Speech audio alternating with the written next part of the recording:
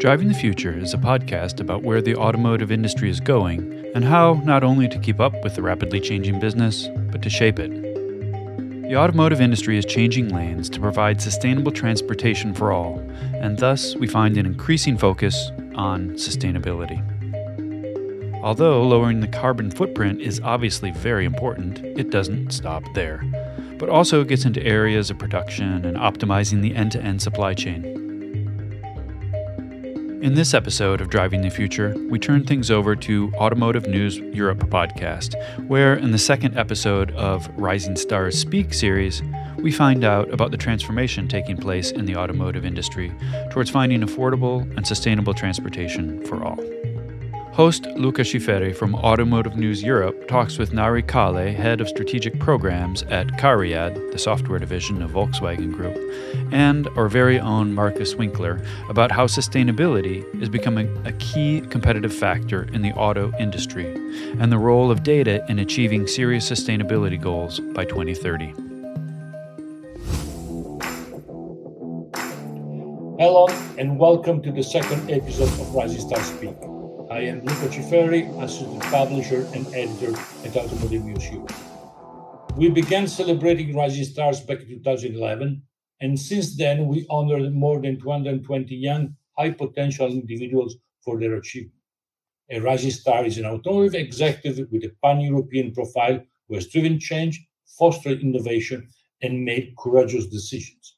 To qualify, candidates should have a minimum of 10 years of work experience, have multiple language skills, and be 45 years or younger. Together with our long-term partner Capgemini, in July, we started this series of Rising Star winner interviews. This second episode is dedicated to sustainability. We have today with us Nari Kale, head of strategic programs at Cariad, which is the software division at Volkswagen Group. After 3 years as a consultant, Nari entered the Volkswagen Group in 2015, and from 2018, worked on sustainability. Last year, she published a book dedicated to social innovation within mobility. Markus Winkler is Executive Vice President, Global Automotive Sector, Capgemini. Markus joined Capgemini in 2005 and worked with teams across the world, helping clients shape their mobility strategies and invent what is next in the rapidly changing automotive industry. He thinks that environmental sustainability will be an increasing focus throughout this transformation over the coming decade. Markus, what is the status quo of sustainability in the automotive industry, and is it taken seriously? The automotive industry has a significant footprint on CO2 emissions, and therefore we also have a strong responsibility. In 2019, we have conducted a first study on sustainability in the automotive industry. We have seen that going electric was the main angle to sustainability and also the key answer to climate change. Pilot projects everywhere, mainly reporting for the yearly report, but also more and more becoming a CEO topic. But pressure of society, regulators, investors actually increased tremendously in the last years and months. And so we do see a much wider adoption now in the automotive enterprises. And luckily, this goes now beyond electrification and CO2 emissions, but has still a strong focus, especially in supply chain logistics area, but also in the area of production and operations. When we look back at the automotive industry, the automotive industry has always felt haunted by regulations, fine particles, NOx, sulfur dioxide, WLTP, fleet regulations, and so on. So the industry needs to switch from being reactive to proactive.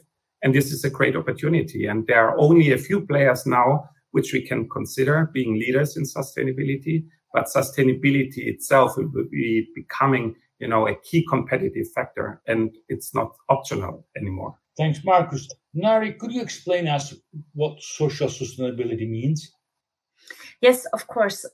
Maybe some of you have already heard about the 17 Sustainable Development Goals that have been signed by the United Nations. And when you look at those 17 Sustainable Development Goals, they describe what the future should look like in 2030. And they have one aspect also regarding mobility, which I find to be quite interesting. And it says, by 2030, we should provide access to safe, affordable, accessible, and sustainable transport systems for all. And I would like to highlight for all. So it also means to pay special attention to the needs of those who are in vulnerable situations, like women, children, persons with disabilities, and older persons. And I would say we don't have that much time left until 2030 because there's still a lot of things to do. Marcus, do you agree on the importance of collecting and managing data to achieve sustainability? Yeah, absolutely. If we take it really seriously, then we have to target the whole end-to-end value chain. Therefore, data is indeed key. It's not only to connect the dots, but also to define and trust the data along, for example, the vehicle life cycle. I think the digital twin concept, both on the engineering and factory side, but also especially, on the vehicle itself with trackable parts of the car, including software, battery consumption, actually, and to bring those data points together in the usage phase is definitely key. But no doubt there's a complexity, especially around, the question of scope 2 and 3 emissions. How far do we reach? For example, you can design a specific part into the vehicle which has a lower sustainability footprint, but later in the recycling process, it takes more energy, will lead maybe to higher emissions or minor recycling quota. So using data along the life cycle and analyzing it on a cloud platform will definitely enable the end-to-end view and support the net zero journey. That's why we, for example, partner with SAP, where we follow a co-innovation approach, but also with other hyperscalers to help our clients in this transformation journey. And maybe I can add on that, if that's okay. When we look at, for example, regarding the data to see what kind of importance data has also for our society, we could look at the topic of autonomous driving, for example. And we are right now, especially in Germany, really in preparation of autonomous driving. And this is having a huge impact, not only on us, on society, but also regarding data, because all of a sudden you have questions just like, what do we do with data? Could we even pay a drive with our personal data? Could a drive even be for free if we pay with our data? And I think there's a lot of new array of questions coming up for us that we really need to consider for the future. Nari, are there startups which are accelerating sustainable mobility? Yes, and I thought it was quite interesting to see how many startups in Germany, but also internationally, are not only working in the field of mobility, because a couple of years ago, recently, it was still very difficult to enter the topic of mobility as a startup because the hurdles were very high up. But right now, with electromobility, with bikes, with new forms of scooter mobility, there are more and more startups coming. And interestingly, I found quite some startups that are really focusing on the whole topic of social sustainability. And if I may name a couple of them, because there are quite some amazing startups out there. For example, there's the startup Quickie, and they are working on the whole topic of transportation and parcel delivery.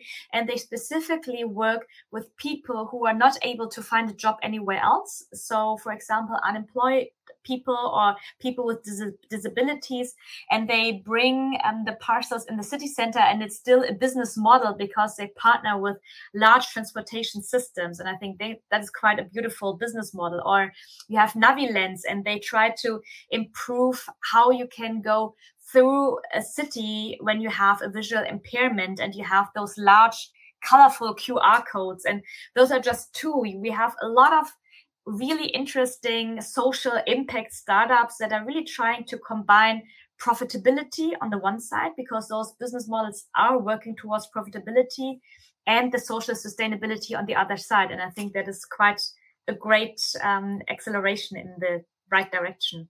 Marcus, what are the challenges ahead to provide sustainable mobility that will be also affordable? Yeah, in my opinion, this will become indeed a question of the near future, but in some way it's already here. And in public transport, we are already having tremendous price increases. And in Europe, we are currently even watching skyrocketing energy prices. So sustainability will, in many cases, also, be a significant investment for enterprises. This is true for both what happens in the operations, but also with, the vehicle usage, including in the recycling part. So an end-to-end perspective can really help to understand also the monetary consequences much better. So from a manufacturer perspective, I think it's not only just to report the KPIs and successes on sustainability. We need to rethink our business model, the future mobility business models. And here we have to arbitrate also sustainability within our business KPIs, even on margin. So we are convinced that in the long run, it will become a positive differentiator in the market and also have a top line effect also on sales. The other point is around electrification. We observe not only that pricing of materials and logistics are getting up, but also raw materials will become now rare materials. So besides those macroeconomic shifts in the world, it will be evident in the near future, might even have a negative effect on the electrification of the industry. This is why we will see many more partnerships to come in the future to secure, but also to expand the mobility business models of the future. Consequently, the question will remain whether mobility for the consumer can still be affordable. Thanks, Nardi. Thanks, Marcus. Stay tuned as we'll be back on October 24 with the third episode of the Rising Star Speak.